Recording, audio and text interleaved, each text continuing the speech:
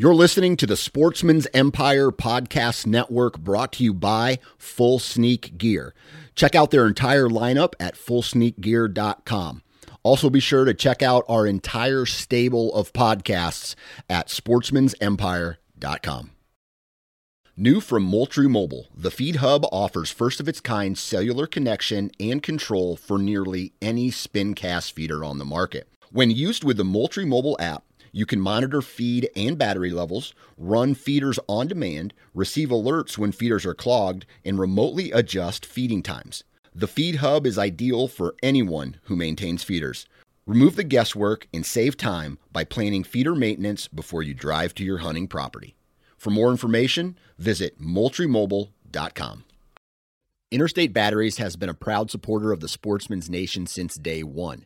They offer just about every battery under the sun, from car and truck batteries to batteries for your trail cameras and rangefinders. Select retail locations even offer cell phone repair and cracked screen repair. Find a local retail location at interstatebatteries.com. Interstate Batteries, outrageously dependable. This is the Nine Finger Chronicles podcast, brought to you by Vortex Optics.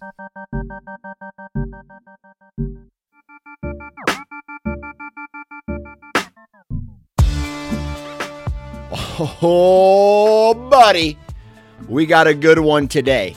I've been reading some of my podcast reviews, and they're just like, get right to it. We don't like the upfront BS. A couple guys bitch and complain about that. We don't like all this other stuff. We want to get right to it. We want to get right to the strategy. We want to get right to the, I don't understand people like that, right? It's the BS and the foreplay that leads to the money shot.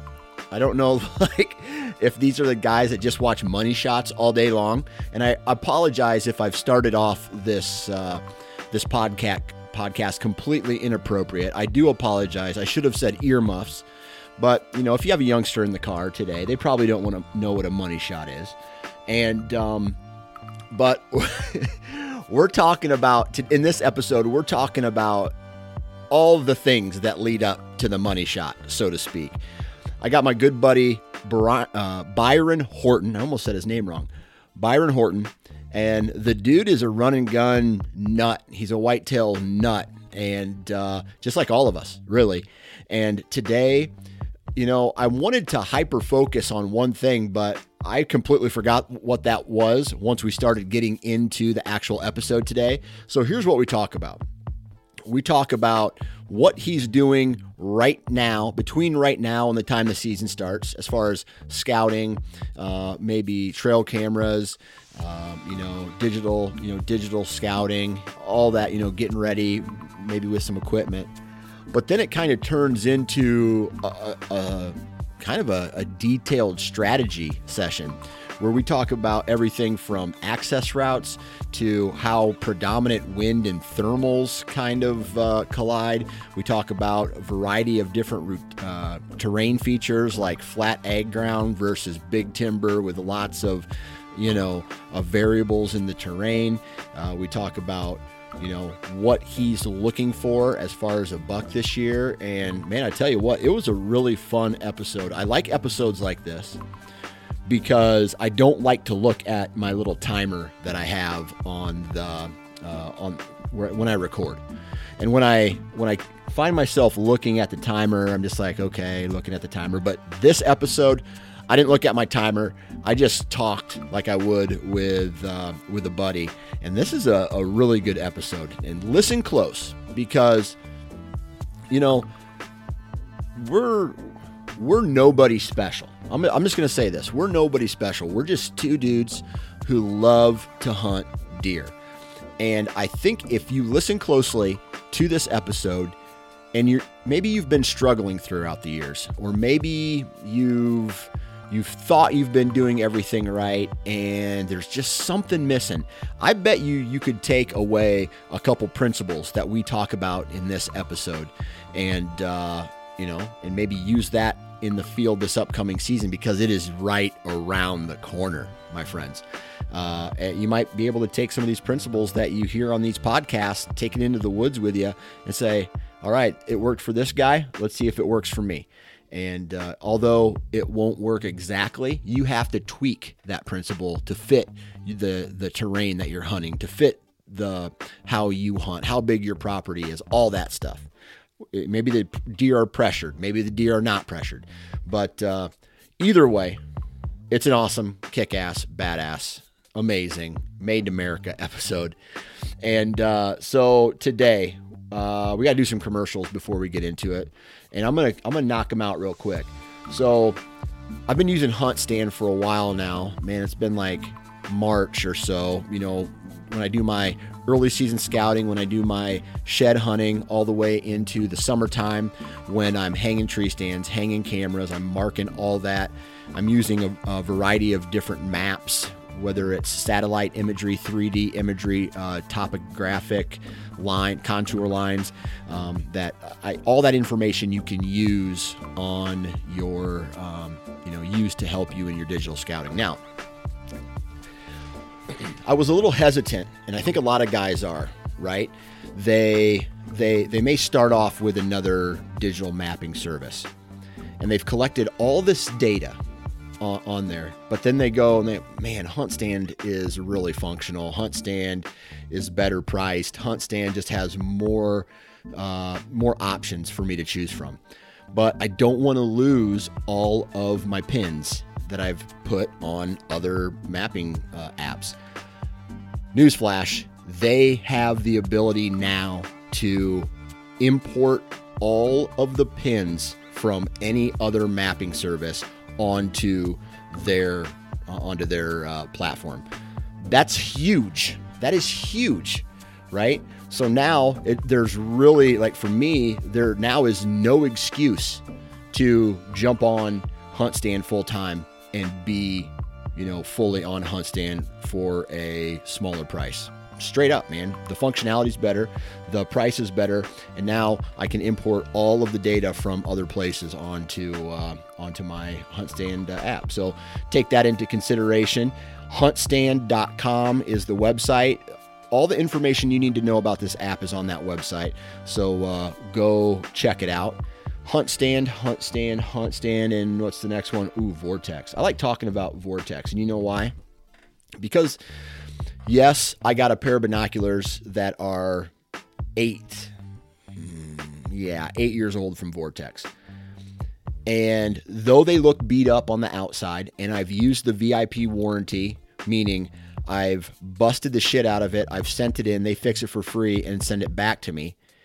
It's rough on the outside, but the glass is crystal clear. And that's 8 years worth of abuse, man. And when a product and a company give back like that, and they make a product like that, it makes me want to continue to use their products. It makes me want to save up and buy the next best thing. It makes me want to continue to work and support that brand. Now, on top of all of that, I've had the opportunity to meet multiple people who work for Vortex that are just incredible people who, this is no joke, care about one thing, and that's customer satisfaction. Hands down, they want to get the right products in your hands so that you can be successful. Hands down, period. And when you have a great product and you have great customer service, and the company is run by people who are passionate about shooting sports and hunting, it's a win-win, dude. VortexOptics.com. Please go out and check out their rifle scopes, red dots, binoculars, spotting scopes, rangefinders. They got a lot of new equipment in the past couple months, so be sure to take a look at that. VortexOptics.com. And lastly, a company that I've been working with a long time, and that's Wasp Archery, Wasp Broadheads. Wasp is number one, a majority of their heads are made in America. Number two, these guys put the best material, the best design and engineering, the best R&D into their broadheads. Because, again, these guys are passionate about a product because they use the product and they don't want that product to fail. right? So we're talking with some guys who are very passionate about bow hunting.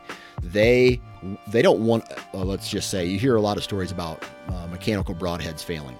They don't want that to happen to them. They don't want that to happen to their end users. So the best material plus the best engineering, again, plus the best people, you have another really awesome company that is dedicated to seeing you be successful, right? So wasparchery.com. Go check out their complete lineup of fixed blade and mechanical blade broadheads. I'm going to pop in here real quick and I'm going to click on mechanical broadheads and I want to see the jackhammer. The jackhammer.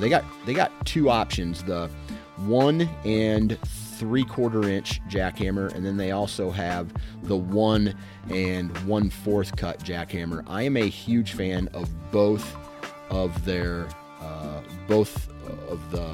the jackhammers. Really doesn't matter to me which one I shoot because they both do so much damage that the deer just kind of dies real fast. And even in marginal shots, right? You're doing a shit ton of damage. Now on the fixed blade side, I'm a Boss 4-blade guy till I die. I've seen that head do amazing things with marginal shots matched with a heavy arrow. Forget about it, right? wasparchery.com. And I do got a discount code for these guys. 9 fingers, that's the number 9 followed by the word fingers, 2021, and you're going to be able to save 20% off of your purchase. That's a big deal. So pick up a pack of wasps, use the discount code, and we'll go from there. All right, we've hoard out. We've got the bills paid. We're keeping the lights on. Now let's get into a good old-fashioned strategy talk with Byron Horton. 3, 2, 1. Mr. Byron Horton, how the hell are you? Dude, I am doing well. Deer season or elk season is on the horizon. So it's a busy time of year. Yeah, so you're going on an elk hunt this year? Yes. Where are you going? Yeah, I'm pretty What excited state? about it. Dude, it is a, we cannot disclose. We signed a do not tell people, at least in the masses. I'll tell you off air, but after last year, people knowing what trees we were in, based on the YouTube videos, I kind of keep things a little tighter to the chest this year. Oh, I don't blame you. Dude, there's pictures of deer I don't even post because if someone wants to put in enough work to try to get in there, I mean, for the most part, all they would do is ruin it for me. They probably wouldn't kill the deer, but still it's enough to, I don't know, people just find out, you know what I mean? Yeah, exactly. But you're going on an elk hunt, and I've been following you on Instagram a little bit, and I see that for a while there you were doing your garage workouts. Are you still doing your garage workouts? Yeah, I still do the garage workouts. A lot more, I feel like pack hikes are what I've been doing for leg-centered days. But yeah, still in the garage, and pack hikes are kind of the summer go-to right now. Awesome. All right, so I think the last time that you were on this podcast, it's been a while, but you didn't have a kid back then when you were on. But now you have a kid, right? So how has life changed as far as hunting, shooting your bow, checking your trail cameras? How has all of that changed now that you do have a kid? Oh, that is a good question. And actually, it's funny. I find myself re-listening to the old Wired to Hunts, like the first season or two, and I have a newfound appreciation, Dan, for that time in your life.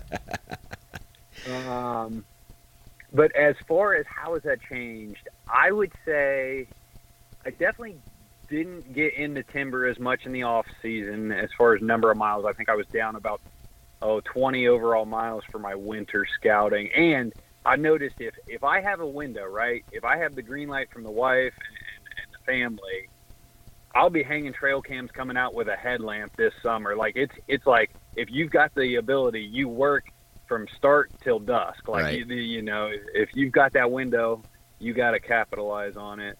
And then I did find myself last year morning hunts, in the rut, I was actually getting up early, and the wife said, "I really need you home in the evening hours." So I was hunting a lot of mornings and then driving back from Kentucky and home by mid-afternoon, so I could help with those evening hours when those kids maybe turn into gargoyles. Yeah. That sun goes down, they change. Yeah. That's a fact, dude. That's a fact. So, you've heard me bitch about the kids, right, for several years, and I'm getting to a point now where I'm going to have a third grader, I'm going to have a first grader, and then I'm going to have another kid who's going to be in somewhat of a full-time preschool routine 5 days a week.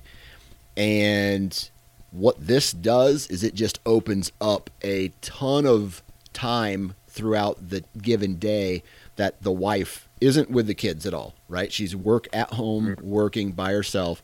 And now the only real pressure when I'm gone is they get off the school bus at 4:30ish, something like that. And then she's got to feed him supper. But my mother-in-law will be here to help, especially when I'm out of state or hitting the rut real hard. But I think it's going to be. I'm to the point now where I say this knocking on wood, right? I say we're past the "when will you be home" type texts, type of scenarios, Yep. right? There's going to be a little stress, but it's going to be way less stress than previous years because there's not going to be any kids at home during the day. And I think my wife's going to just have this stress-free type of most of the day until the kids get off the bus. But it's going to be, I think, and that's going to allow me, and I don't know what about you, but it's going to allow me to focus 100% on what I'm trying to accomplish and not worry if there's all this crazy stress at home.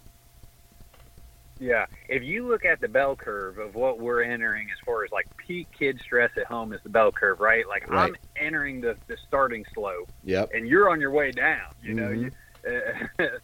So yeah, we are definitely, you've made it over the hump. Congratulations, right? Hopefully. I hope so. In order. I hope so. Now it's just it's different types of stress, right? My daughter the other day, she had her t-shirt rolled up real high and she put like this little scrunchie around it and I could see her belly button. And some kids are doing it, some parents are allowing it, but I'm just like, pull your shirt down. You're not showing your belly button.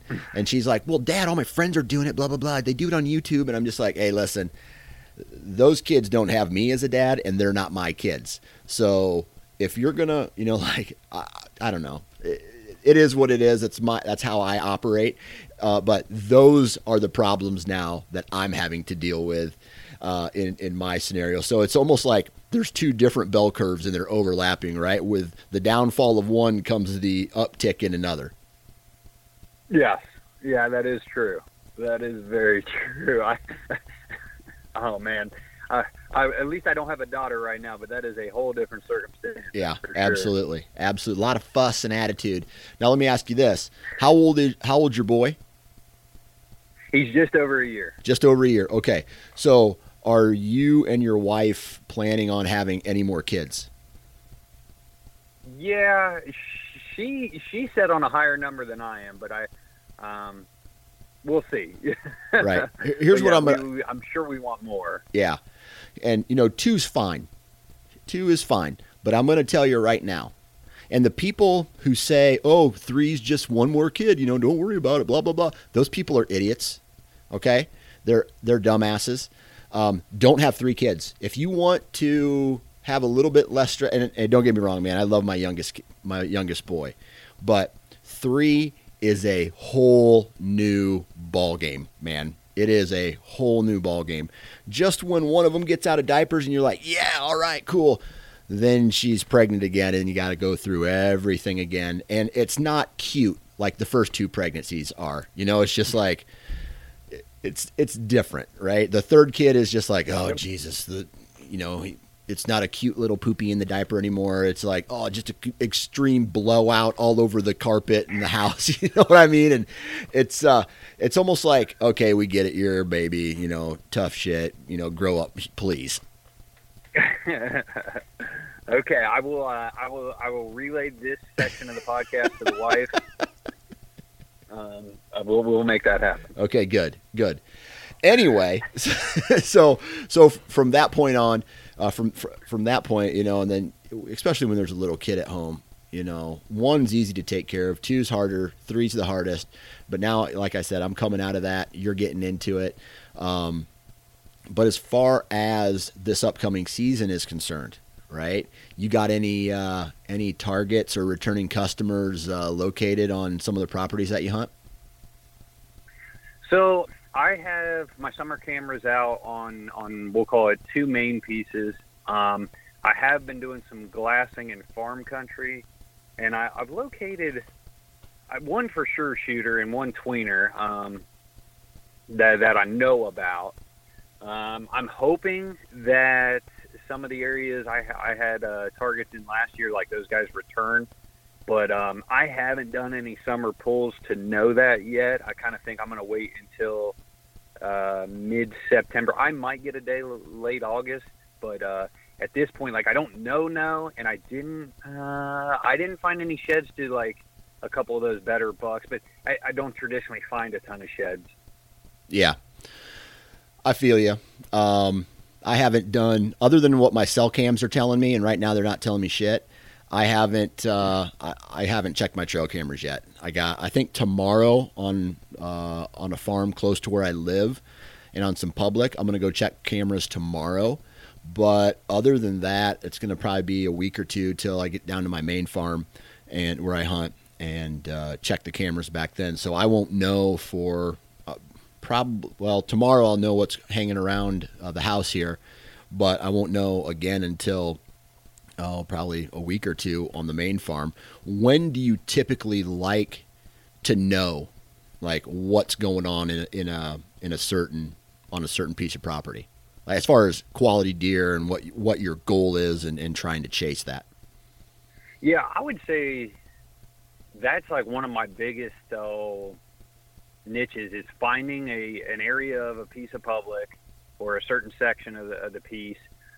Generally, and it's like, okay, this area has 2 shooters. That's a higher percent than most of my other trail cams. So I like to know that information. I am guilty of pushing the panic button in the past, where it's September rolls around. And I'm like, I got a bunch of 120s, but me personally, my hit list is kind of at the 130-ish mark. Yeah.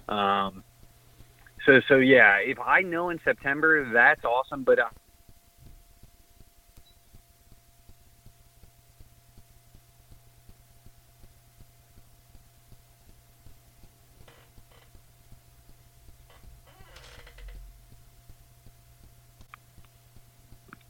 yeah, so I'm generally looking for something in the 130 mark, and I am guilty of years past almost pushing the panic button late September, where it's like I know where a decent amount of 115, 120s are, and now if I look at my history and where I'm finding success, I honestly don't have my list fully completed until that like October 10th, 15th, and I think some of that is I'm getting a lot more scouting time in, so maybe my cameras are getting to better locations, or it's like I fine tune. Maybe I start finding an area of better bucks, and I'm able to kind of key in. But I can't say going into season a lot of times I've got the best bead, and I just think that's a time thing. I don't necessarily live as close to my the places I like to hunt. So just having a bead on what's going on doesn't really occur for me until about the 10. What about yourself, Dan? Dude, Do you ever find yourself pushing the panic button? Dude, all the time. In years past, right, I was like, dude, where are the mature bucks at? Especially when you got all these awesome velvet pictures in the summertime, right? And then something happens, like, let's say the beans kind of lose their flavor. We're getting into that late September time frame. The velvet comes off. They shift. And then I'm just like, okay, all right, you guys can show back up anytime now, right? October 1st comes around. And I was talking to a guy about this the other day. And I used to be just like you, man. I used to push the panic button and just like, come on, man, where are they at? But then you just kind of realize, you slow down, you realize they're there. And they're going to start making appearances here pretty soon. You just have to be patient. And some years that can be October 15th, but most years it's closer to that pre-rut time frame, like that that 25th, 24th, 28th even, before I get any mature bucks to show up on some of the properties that I hunt. So I used to push the panic button, but I kind of just calmed down and, just relax. They're going to make an appearance. You just have to be ready for when they do. Yeah. Yeah. And I think too, that's a time a little bit, factor. Like I'm not burning a time, or sometimes I'll drive and check cams before work. I started doing that last year, and it's like I'm a little more inclined to do that, getting closer to times I can hunt. Generally, October 1 through the 15th, I'm not burning like 2 hours of PTO to get out for an afternoon hunt. I'm not, as gung-ho. I generally stack some family stuff in the early half of October as well. So it just could be a combination of what, you got going on in life right then. Yeah. And just time frame, time in general, right? I mean, big deer just aren't roaming the countryside the first week of October, especially in the Midwest, right? They're still on a pretty decent pattern. They're probably laying some sign down nocturnally, but they're not going bananas like they are in the next 4 weeks. So I don't know, man. I used to get real fired up about not having any deer to go after, but eventually they show up, and when they do, then that's when it's time to start rocking and rolling. So when, like in the past, when you don't, let's say we're starting to get closer to this late October time frame, and you still don't have, let's say it's mid-October, and you still don't have any caliber of deer that you want to harvest, whether that's a 120, 130, whatever you're trying to go after. When do you actually start to say, okay, now I have to start making something happen? Waiting is done. I just need to start making something happen.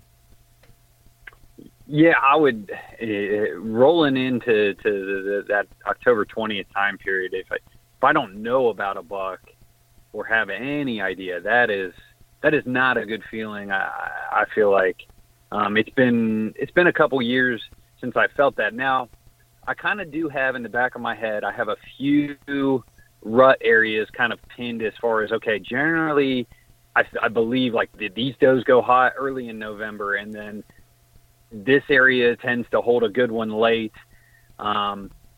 It's something that you almost mentally do, like, okay, I'm gonna have to grind out a rut probably. Right. Like it's one of those that I'm gonna need a little luck. I'm gonna need a doe to drag him by. At that point, yeah, I got to play the rut game and play my percentages at that point. Yeah. So when it comes to bucks, right? Over the years, here's what I want to hear your opinion on this, but over the years, if I can't locate a buck, here's what I'm doing. I'm trying to locate a doe group. And I really start to focus on patterning a group of does and really putting my trail cameras or setups in position to intercept a doe group, because as we all know, the first doe to go into heat is going to get the first doe. Like that mature buck, the biggest mature buck in that area is going to get that first doe, period. So my question to you is, if you can't locate a buck, are you at all ever shifting your attention to doe groups or like traditional doe bedding areas, or like? Yeah. Like, I think if you look at like my Onyx, for example, or my pins on my map or whatever, like I've got rut pins, general rut pins, where like I know there's some doe bedding, assuming that doe group is not super pressured or still in there. Like, here's the pinch that leads into that area. That's a pretty good ambush point for, let's call it a general buck in the area to end up walking within bow range of that stand. I've got plenty of notes as far as I know. Like I said, I've literally got it down to the 13th through the 15th. There is one ridge I've shot 2 bucks off of in the last 10 years, where it's like, and 2 for 10 is pretty good in the bow hunting world as far as a specific ridge. That it gets hot, and it seems to be a little later in November. So that's a nice kind of safety net. I know one area, it's more around the 1st and 2nd. So if I didn't know about a buck, November 1st rolls around, and you need to be in the timber November 1st, right? well, okay, traditionally, like I know about these couple bedding areas based on the wind of the day, or maybe the wind plus an observation in October. I should go to that pin based on what I know. So yeah, I do have setups that are almost educated dart throws. Is a decent way to describe that. Yeah, that's a good point. So when it comes to, let's say, you go through your process. Well, let me just ask this: when it comes to, all right, Byron Horton is ready to take his rut vacation, right? Everybody kind of has a process that they lead into a rut with, right? Some guys, their process is just to sit on a field edge and see what comes out, right? Others are this crazy run and gun strategy where they're just all over the place, setting up different trees every single hunt. Why don't you break down your strategy leading into like whenever you decide to do your big push? Sure. So I look at probably 2 years ago is the best example, and I kind of have a general approach now, kind of developed out of the last 4 or 5 years. I do take some PTO there the last week of October, and I have a job where it's flexible enough that I can look at that 10-day or 7-day forecast and kind of look for a weather system coming in as far as a rain or stoppage of rain, maybe a better temperature day as well. But I will generally burn 3 or 4. I like to do half days on that aspect, the later half of October, because then I can do like a scout your way in type hunt where stand sticks on the back. Maybe I know something, maybe I don't, but I can use, visual scouting as I'm going into the timber that day, and find something that is generally hot. And that time of year, scrapes are popular. I've killed 2 bucks like that late October, where you scout your way in type mission, and I don't actually end up in a predetermined pin. Like, I've got all these notes on my maps, but I was like, based on what I'm visually seeing, this is where I need to go. And I've shot 2 bucks that way. Then let's kind of look at the rut is kind of your target there in November. Hopefully I've got some information of some better bucks. And honestly, I am a volume. I want a volume of good bucks where maybe an area has 2 shooters versus another camera has only shown 1 shooter, and maybe he's not super regular. I was hunting an area last year that I had 3 potential shooters on, and maybe a 4th that was a little irregular, but he was still there twice. We'll call it August through October 10th. But I had a couple other bucks that were a lot more regular. It's like, okay, that's a no-brainer for me at that point. And I generally like the second week of November. I feel like a lot of times the 1st through the 8th-ish, there's always a warm system that seems to blow in. And I'm more inclined to hunt we'll call it the 7th through the 15th. And if possible, I do like, because Ohio's gun season doesn't come in, I do like that final, I save a day or 2 for like the week of Thanksgiving, because you can burn a day plus some holiday hours around there and be in the woods a lot. And maybe, the more time you're out there, you can see stuff, you can stumble upon stuff. And I find myself a little more successful when I'm putting in a lot more hours in a small chunk of time over the course of a day versus kind of scatter hunting, if you will. Yeah. So what about this? Like, have you ever considered pushing your rut vacation even further back? Like, I'm the same way, right? Back when I was working that cubicle life, now I run the network and whatnot. But back when I was doing that cubicle life, I just couldn't wait. I was like, dude, I gotta do the first 2 weeks of November. And sometimes that would creep into like November 3rd is when I would start it. Or sometimes it was November 1st, whatever. And I'm in Halloween mode right now. So the evening of Halloween is out for me just because of kids. Yeah. So I have 13 years worth of trail camera data on some of the properties that I hunt. And you'll see tons of deer running around going crazy the first 7 days of November, right? Then you start seeing that more of that happening in the daylight. But what I've noticed is the volume of deer on trail cameras in that, let's just say 14th through the 22nd. That's a guess. 14th through the 22nd is less volume of deer, but that is when the random giants show up on the farms that I hunt. Like the 180 incher that I didn't even know was there.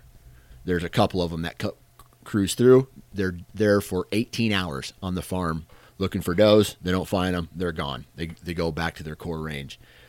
So I always am trying to talk myself into, dude, just some year, just wait until November 7th to start hunting. And then that way you can go, to the 21st. That next 2 weeks you can go all the way to the 21st and hunt. Because typically I try to keep it right around that 2 week period to be gone and really focus on whitetails here in the rut.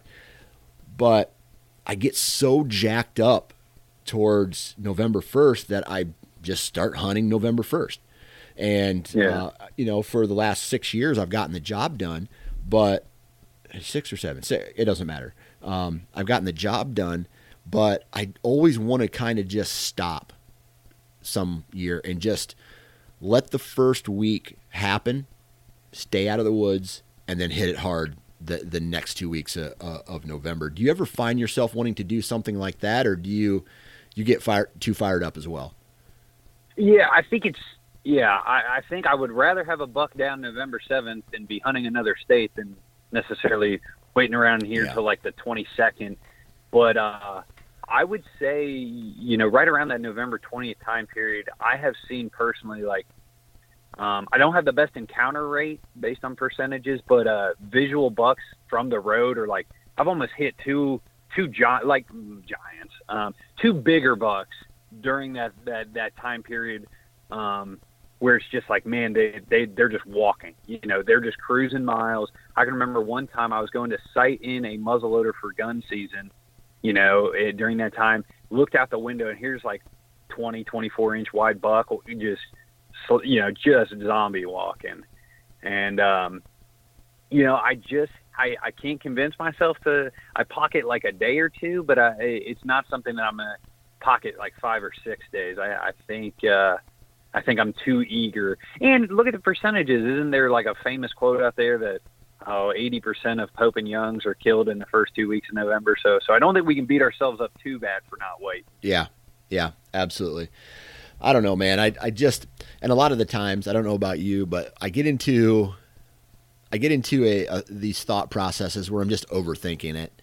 And if typically I'm to the point now where my success is coming from the process that I've put together for myself throughout the years. Not necessarily what anybody else has taught me. Yeah, I listen to what other people have to say, and I might try to apply that to my process.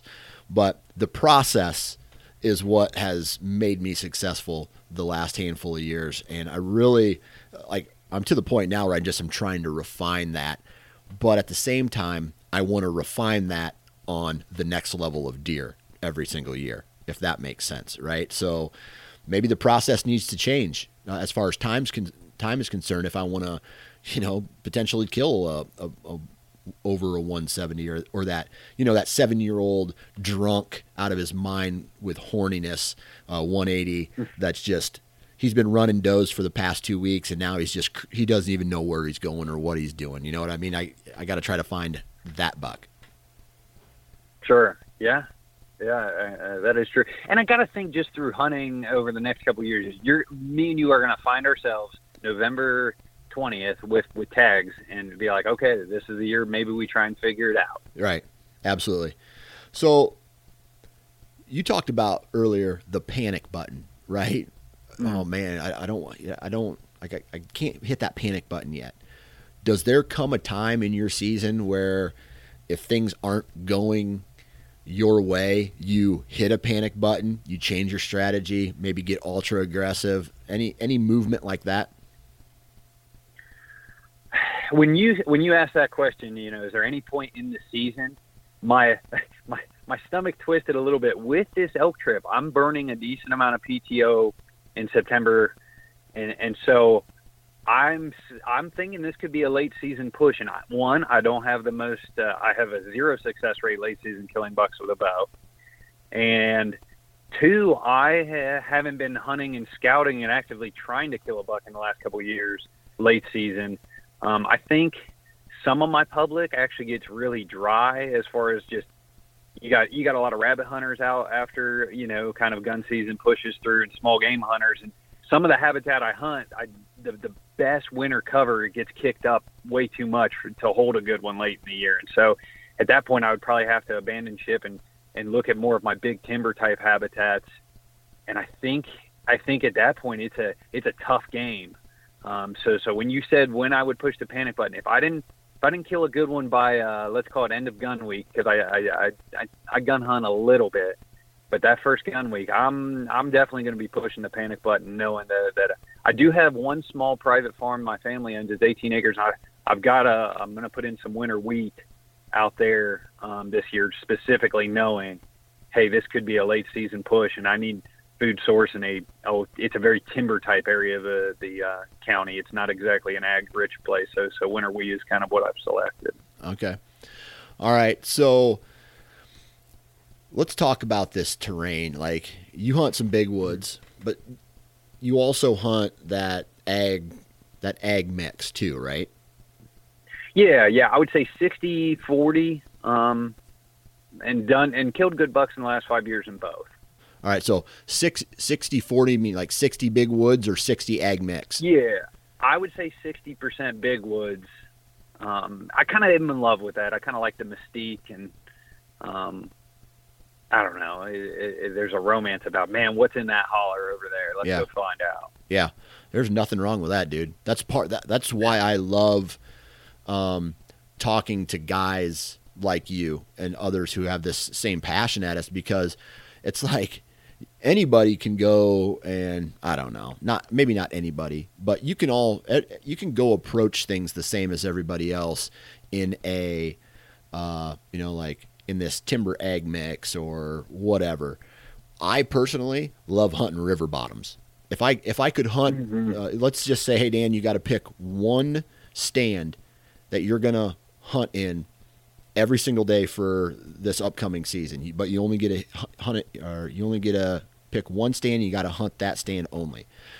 I would pick this one river bottom stand that typically doesn't hold giant deer, but I just love everything about this stand. Like, I don't know, like you said, there's a romance with that particular type of environment, and I absolutely love it. But the question is, does your process change depending on the terrain that you're hunting, when it comes to that big timber versus that ag mix? Yeah, and I think that's something that I've kind of, if you rewind 5-6 years ago, when I was I was almost trying to do the same process, I think, at both locations. But, I'm a student of the game, and trying to look at guys that are hunting now, we're blessed to have podcasts, YouTube, and content that is almost specific to the habitat, that you can find yourself in. And so I'm becoming way more okay within some of those big woods or hill country, sitting locations or scouting locations multiple times, versus I think in the farm country, I'm a little more tiptoe and like drone strike, one in and one out kind of hunts there. Even the gear I take, I think, is different from big woods to farm country. Farm country, I don't tend to hunt near as high. So just I tend to take an extra stick when I go to the big woods and realize I got to get up there. So yeah, the approach, and I think the big woods, sometimes you can get away with a little more like walking around and trying to figure things out, because those deer are a little more nomadic. versus the farm country stuff. I feel like those deer maybe on very small movement types, and you mess it up, they might not stick around.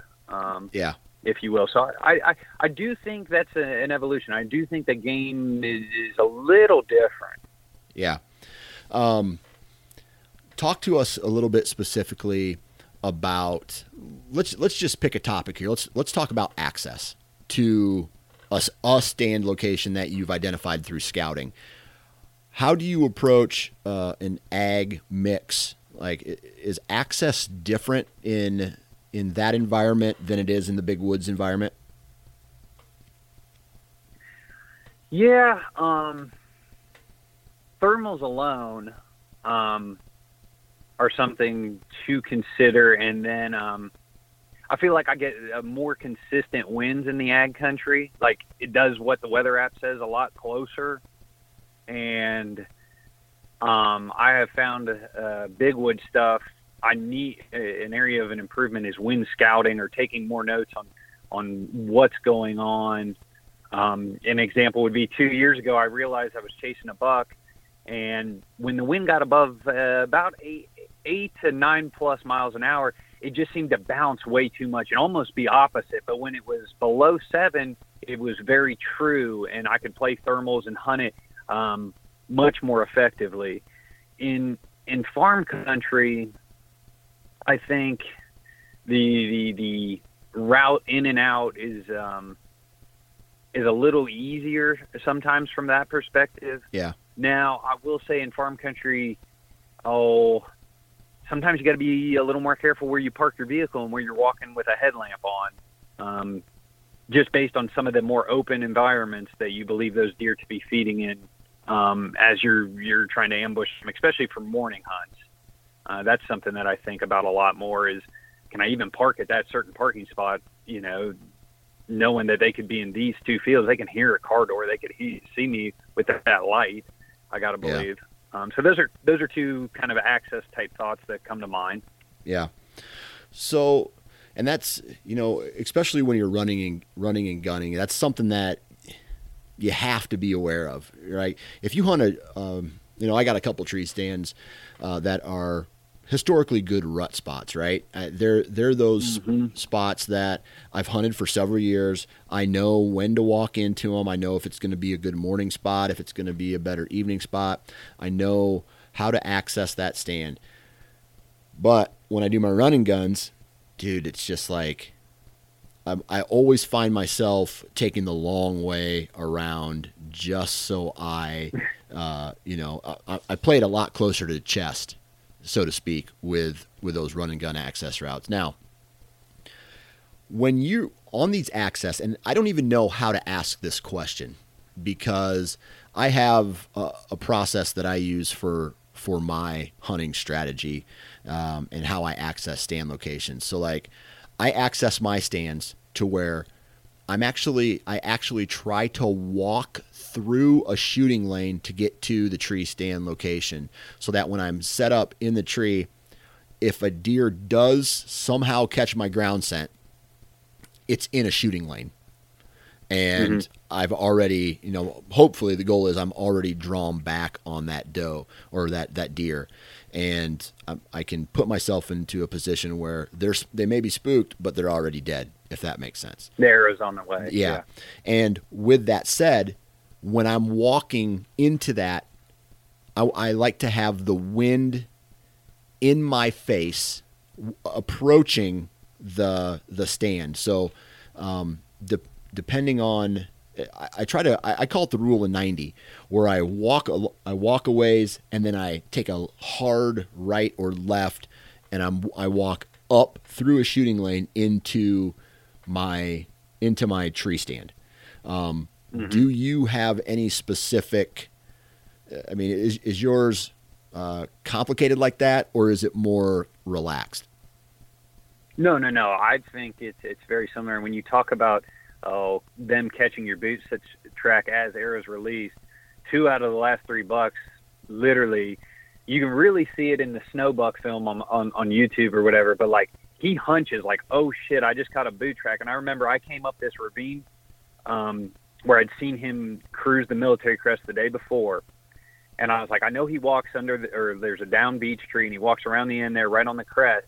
And when I came up, based on my access, I came up right onto that crest, and I took 2 to 3 big steps to, I guess the right is what I remember, to maybe give me a couple more steps before he would catch that ground scent. And then I went straight at the tree, if you will, from there. But yeah, I find myself in the run and gun sometimes that you're like, I can leave the ground scent in a questionable-ish area, but I have to know that I've got to shoot him before he gets there. And yeah, the last 2 out of the last 3 bucks, I feel you can see in the video that they've either caught something or and someone told me who Justin Hollinsworth, he's big into he helps me out with addictions, but he used to run coon dogs back in the day. And the dogs can almost even pick up the scent on a parallel trail. They don't even have to be on the same trail you walked in on. So yeah. I am definitely very conscious of that ground scent, those final, all the time. But really that final 50 yards-ish to the tree, I've stopped and stared many a times. But it is something I really, really, really consider once I'm up there. Yeah. And I know that this next question, a lot of it depends on the terrain that you're hunting. Let me ask you, when you're hunting your big woods, do you rely more on thermals or predominant wind? Like, what trumps the other? Sometimes it really just depends on the mile per hour. And like I said, if I had even then 4 more years of experience, I think I would answer this a little different. I have just started really wind mapping my locations because I'm hearing from guys that are doing this on a higher level than myself. And that's something they've done. And I've walked around, I generally scout 70 miles every off season. And I just think that's something I've missed, where if I had, the last 6-7 off seasons of notes of, oh, the wind tends to run true there, or, hey, look at this area. But when I'm predetermining where I'm going, if I don't have a wind note of any sort, I'll play thermals if it's somewhere 5 or lower, a lot more. And then I once it gets up there, and also too, we've noticed cloudy versus sunny days is something to consider as well. Versus sometimes on those overcast days, the thermals stay kind of sucking down the hill way longer in the morning, and sometimes they won't even lift that much, depending if you're hunting bigger topography. I have hunted some more bluffish country that kind of looks more like what would that be, southwestern Wisconsin, yeah, where it's not true big hills but bluffy stuff. And thermals aren't as much effective as when I hunt the real big hills where it can rip up in them in southern Ohio. So that question I'm still learning on, I feel, and that's kind of what I can tell you at this point. Yeah, sub 7, sub 5, I'm definitely leaning thermals way more. Yeah. Yeah, I get into a couple of positions where, you can look at a weather, forecast, and you can know what the wind's going to be, but there's no database that says, hey, thermals are going to be strong today, because everything's different. So I got a couple places where I have 2 tree stands, one closer to the top of the ridge and one closer to the bottom. And if it's a lighter wind, then I'm going to rely on the thermals, and I'm going to be up higher on that ridge.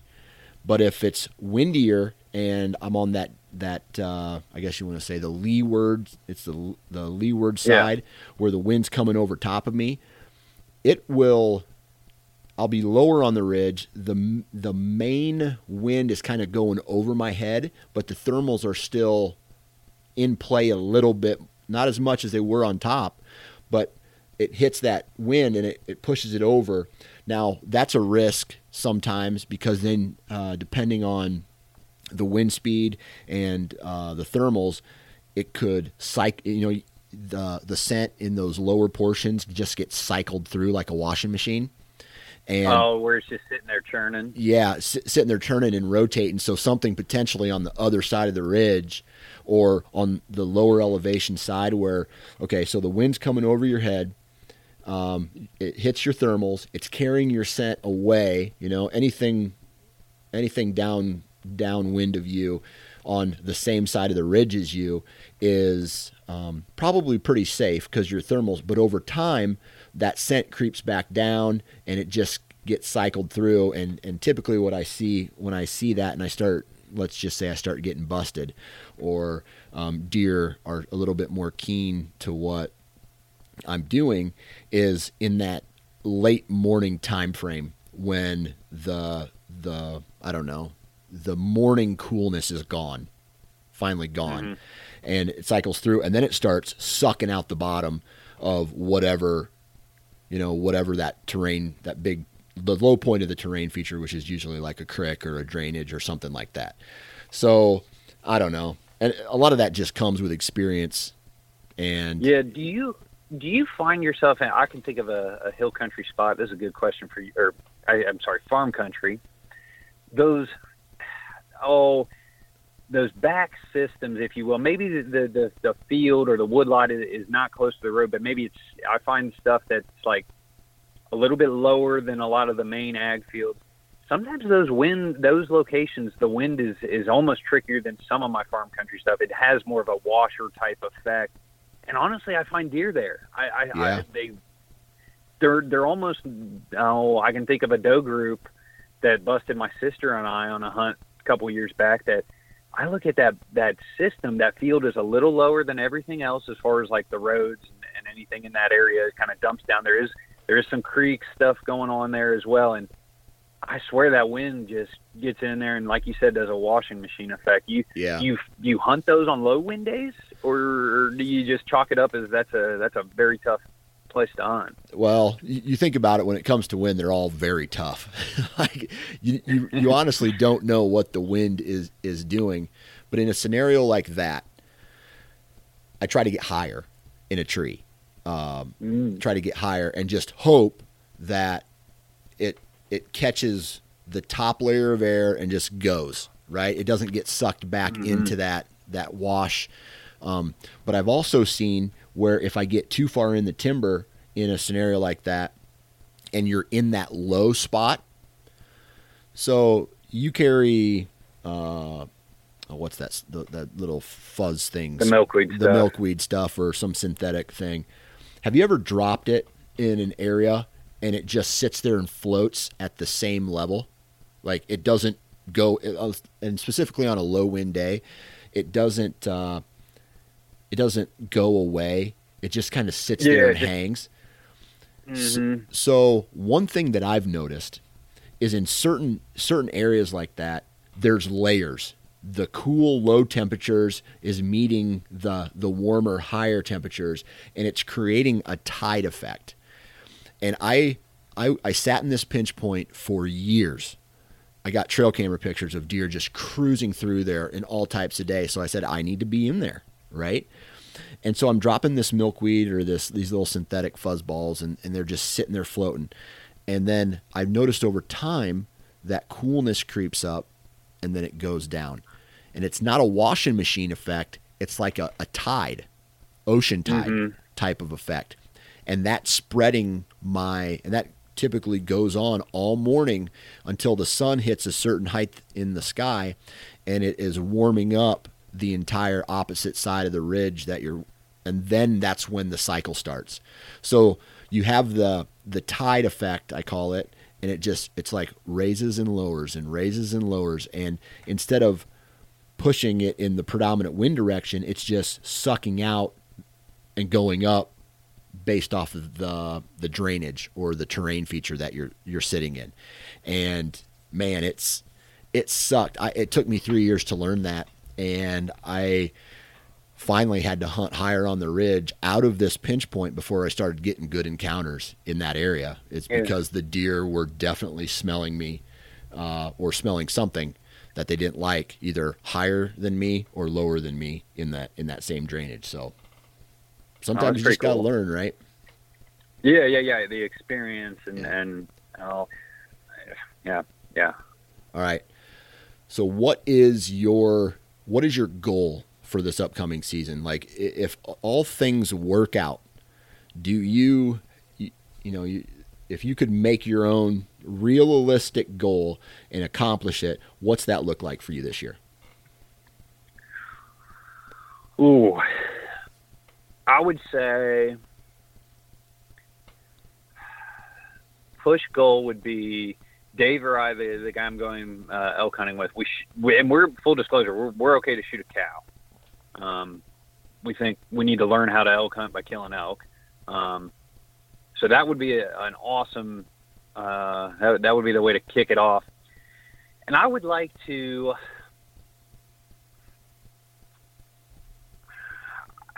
With limited time off, I think I would like to kill.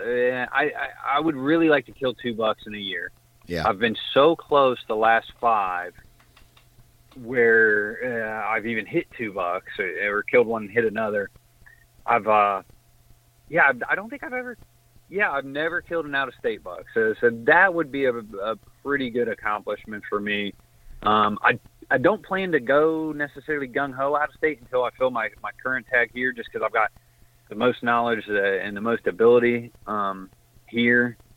But I would love to, whether it be in one of the neighboring states, or I do have permission this year on an Illinois lease that's really good. And so I would love to have a year where I'd kill two good bucks. Inches wise is 130-ish here is kind of my goal. And after that, it kind of depends where I'm at. That tends to flux a little bit. Yeah. So other than Ohio, do you have what other state? So Ohio, Illinois, is that it for right now, or in obviously Colorado, but any other states specifically for whitetail? Yeah, I mean, without saying too much, any one of my surrounding states, I've spent enough time in West Virginia, Kentucky, Indiana. So any one of those 3. I would go there and kind of similar. I'd probably be hunting public land there. So kind of that 130-ish crowd. And I say this too, if he's 20 inches wide, he's going to die. So, yeah. So yeah, that's kind of my goal. Now I do think in Illinois, I kind of would like to hold out for more of the upper 40s crowd. I think being that property sits where it does in the state and it's a good property. I think holding out for more of that upper 40s is more what I want to do out there. Yeah. Yeah. Well, man, I hope it all turns out for you. You know, I was kind of thinking we were going to have this like really high level conversation about just deer hunting in general, but we got pretty detailed into the wind game today. And I think that, to be honest with you, access is very important. You know, it's probably one of the most important things. But when it comes to actually sitting in a tree and knowing where your scent is blowing, that might be, once guys can figure that out, that might be the biggest game changer as far as A, not getting busted, and B putting yourself in position to catch like the big dog, if that makes sense. Yeah. Getting a good one in bow range. Right. Pulling that final 10 seconds is a completely different game, but how do you get there? That is huge. And we talked trail cams, we talked scouting, we talked process. I mean, it was good, man. Good conversation. Amen. Well, I tell you what, Byron, man, with the kid at home, good luck to you and your family. Congrats on that since the last time we talked. If you guys haven't listened to the conversation I had with Byron on a previous episode, do it. It's really detailed about how he killed a buck a couple years ago. And on top of that, Byron, man, good luck this upcoming season. I wish you much success, and I hope that we can do it again. Absolutely, Dan. You're one of the guys I really kind of look up to, and actually, I don't know if I've told you this, but your kind of podcast, when I found you on the various podcasts, kind of pushed me to kind of go do my thing and film my hunts and start producing and kind of get into this space at the level I've gotten into it at. So I definitely look up to you in many ways, and now it's funny to re-listen to some of those older episodes where your kids are kind of more where I'm at. So Dan, I do owe you a little bit of a thank you there. And there you have it, ladies and gentlemen, another episode in the books. Huge shout out to Byron. Make sure that you go check out his YouTube channel. Make sure you're following him on the Whitetail Experience YouTube channel, the Whitetail Experience Facebook and Instagram page. The guy's passionate. He's good at what he does, and he loves stalking monsters on public land, man. So kudos to him. Huge shout out to each and every one of you who's taken time out of your day to listen. If you like the Nine Finger Chronicles, do me a big favor, and let's start a little social revolution here, and let's start sharing some of the episodes that you're currently listening to, and let's get a little social club started, and I'll share whatever you tag me in, and we'll go from there on that. What else? That's it, man. We want to just send a huge shout out to the partners of this podcast: Wasp, Vortex, Hunt Stand, Ozonics, Lone Wolf, Exodus Trail Cameras, and Excalibur Crossbows, man. Please go out and support the companies. Real solid companies, great people, great products. And then at the end of the day, man, be a good person. When life gives you lemons, make vodka lemonade and share it with your neighbor. Good vibes in, good vibes out. Wear your safety harness, and we'll talk to you next time.